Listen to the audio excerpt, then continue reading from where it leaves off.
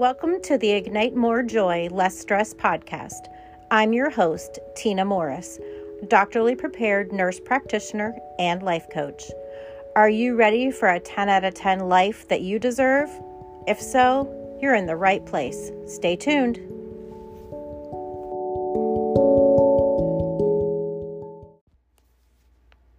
I want to start today by talking about the golden rule for a minute.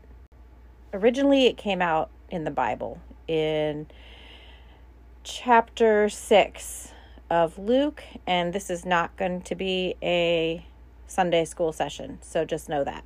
But I just want to read how it sounded originally. It sounded like this: "As man should do to you, do ye also to them likewise." I mean, the wording is crazy, but do unto your neighbor as you would have done unto yourself is how I like to think about it. So I just want to talk about that for a minute. Working in the emergency department for the better part of my career, I have seen a lot of abuse and neglect of people, both from others and from themselves. I mean, I've treated victims of assault, violence, and abuse. But more than anything, I encountered people who suffer at the hand of their own doing. From obvious harm, such as near death from overdoses, to obvious neglect, like patients who need a leg amputation because they didn't adhere to their medical therapy for diabetes, and their sugars were so out of control that they lost the circulation in their extremities. Also, people assault themselves with their own words. They say things like, "I'm a big dummy. I'm so stupid. I'm so fat. Nobody could ever love me. I'm so ugly. I can't do anything right."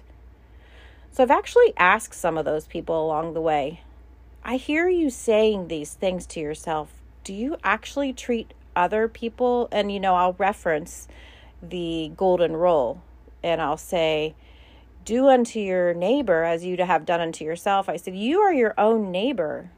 Do you treat your neighbors like that? Or do you treat them better? They're like, oh no, I would never treat another human being like that. And doesn't it just make you wonder, why do we treat ourselves worse than we would treat anyone else? Why aren't we our own best friend? So I want to ask you, if you were your own neighbor, how would you value the treatment of yourself? What words are you affirming into your life? Are you overworking yourself, not allowing any fun into your life, putting yourself down, failing to trust your judgment, or disrespecting your body? It's okay if you're doing any of those things, as long as you're feeling happy, joyful, and satisfied with your life. But I venture to guess that if you're not being a good friend to yourself and you're not liking and respecting yourself, you're also not happy and joyful person. Last week, we discussed how thoughts become beliefs, and subsequently, those thoughts and beliefs manifest into our three-dimensional reality. I want to just talk about a couple of examples and hammer this idea home a little bit more. So I want to use the example of Susie. Susie was in middle school, and she noticed that a doctor's daughter had a hairdo that was pulled back. It was slick. It was a high ponytail, and she had noticed that her forehead was amazing. She had this widow's peak that was just made her ponytail look superb and fine. Susie thought her forehead looked like her dad's head, which was a very wide forehead, and she could never dream of wearing a ponytail, she thought to herself. So she always wore bangs because she was comparing herself to that doctor's daughter who had the best hair.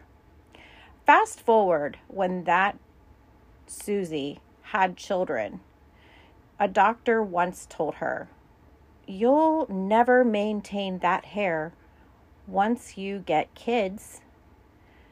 And I think that stuck with Susie because Susie never thought she could have long, pretty hair after she had children. That's what Susie told me. I may or may not be Susie. I cannot confirm or deny. Then there's Johnny. Johnny was a high schooler. He saw his high school counselor. Back in the day, we used to go to our counselors to have advice on what we should do for our after high school career. Johnny wanted to be an attorney. The counselor said, "You're not smart enough for that." And so Johnny never pursued it. Johnny always thought he missed his calling and wanted to be that attorney. Both Susie and Johnny wanted something different than they were experiencing. Susie made up her own story. She gave meaning to a situation and then formed her beliefs based on those meanings. Catch yourself when you're comparing yourself to others, and you just have to stop that right away. Johnny, on the other hand, took someone else's judgment and belief and accepted it as his own. Johnny believed he wasn't smart enough, and then he never did go to law school. We have to learn to question what people are saying to us and if they're true beliefs, if they're true thoughts. Both Susie and Johnny accepted the beliefs that kept them from being and having the things they wanted. In other words, it kept them from being their truest, highest self, and therefore kept them from achieving their joy and happiness that they strived for. These beliefs that they formed, we'll call them limiting beliefs. Together, the people who abuse themselves through their own words and physical neglect, combined with those who use limiting beliefs that lead to unhappiness and fulfillment, there is a lot of suffering going on out there in the world. So how do we get unstuck from our limiting beliefs? Well, first, we have to become self-aware. We have to catch ourselves making the mistake. And next, we have to affirm for something different. Affirm, affirmations. What does that mean? Well, sometimes in order for me to really grasp a word, I need to hear it in another way. I use opposites, like antonyms are the opposite and synonyms are like the same. So antonyms or words that are the opposite meaning of affirm are reject, deny, forget, reject, refute, nullify, or negate. Synonyms of the word affirm are guarantee, confirm, declare, assert, and proclaim. I want you using all of those words to get what you want in your life. We want to be using affirming type messages, phrases, and sentences to bring in the reality we want. I'm going to say affirmations are like a bridge. They're going to help us close the gap from where we were, where we are, and where we want to be, or what we desire to do. Here's an example I used. I had been feeling a certain way about a particular situation. After really digging in deep and trying to figure out what it was, I decided I was feeling neglect, abandoned, unloved, and undeserved. I chose some words. I had once heard to choose them in phrases of 3, and so here's what I wrote. I am worthy, I am loved, I am chosen. I put those words on one solid sheet of paper.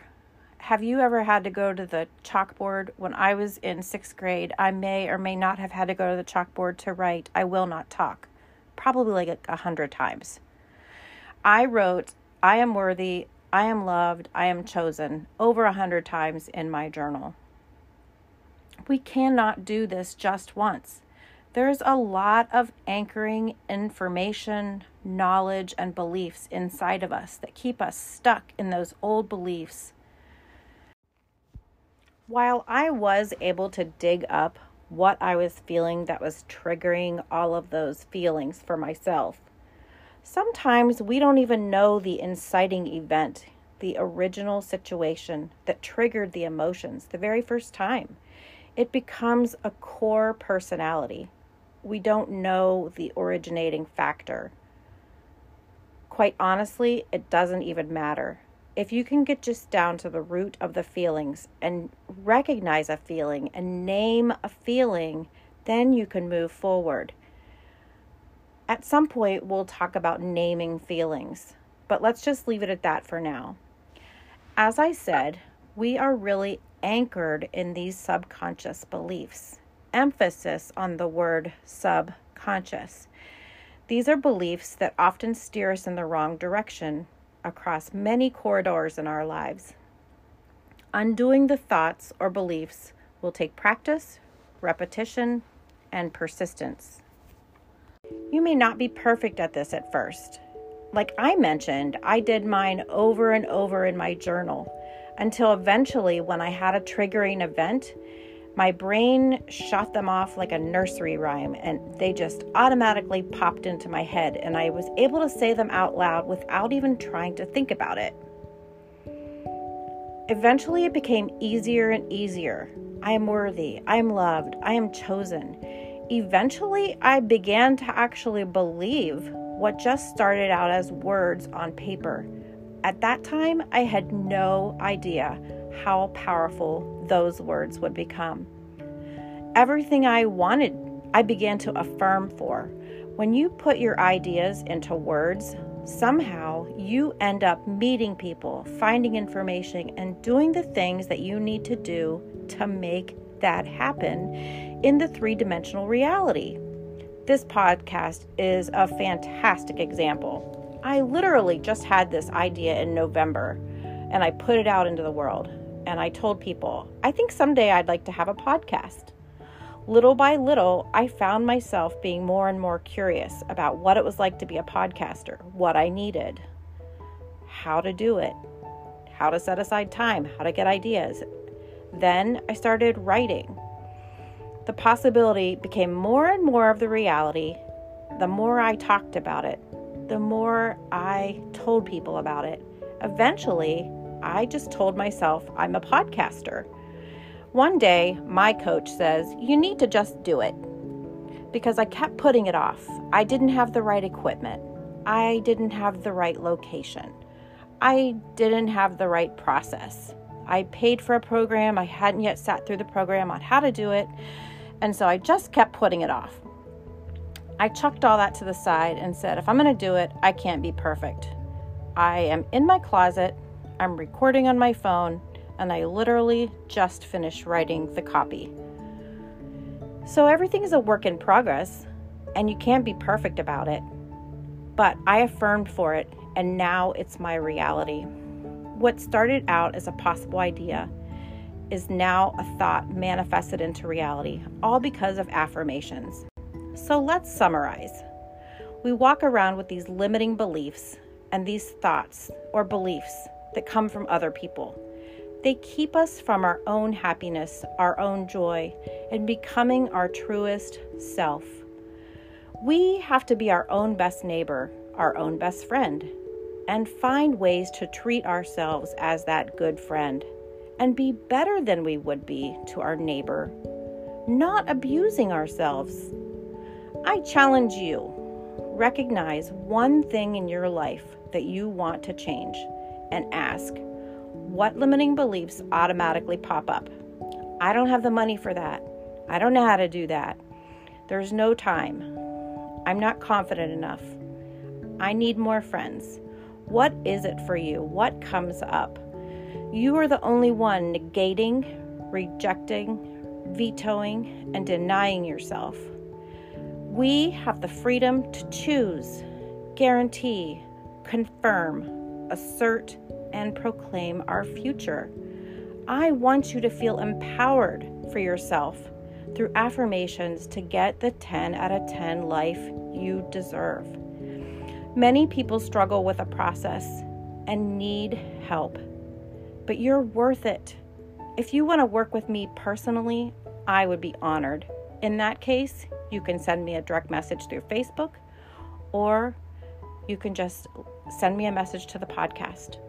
But if nothing else, if you're getting value from this podcast, be sure to leave a comment and subscribe and share this with someone you think it would benefit. Until next week, go find your best life by identifying your limiting beliefs and writing affirmations.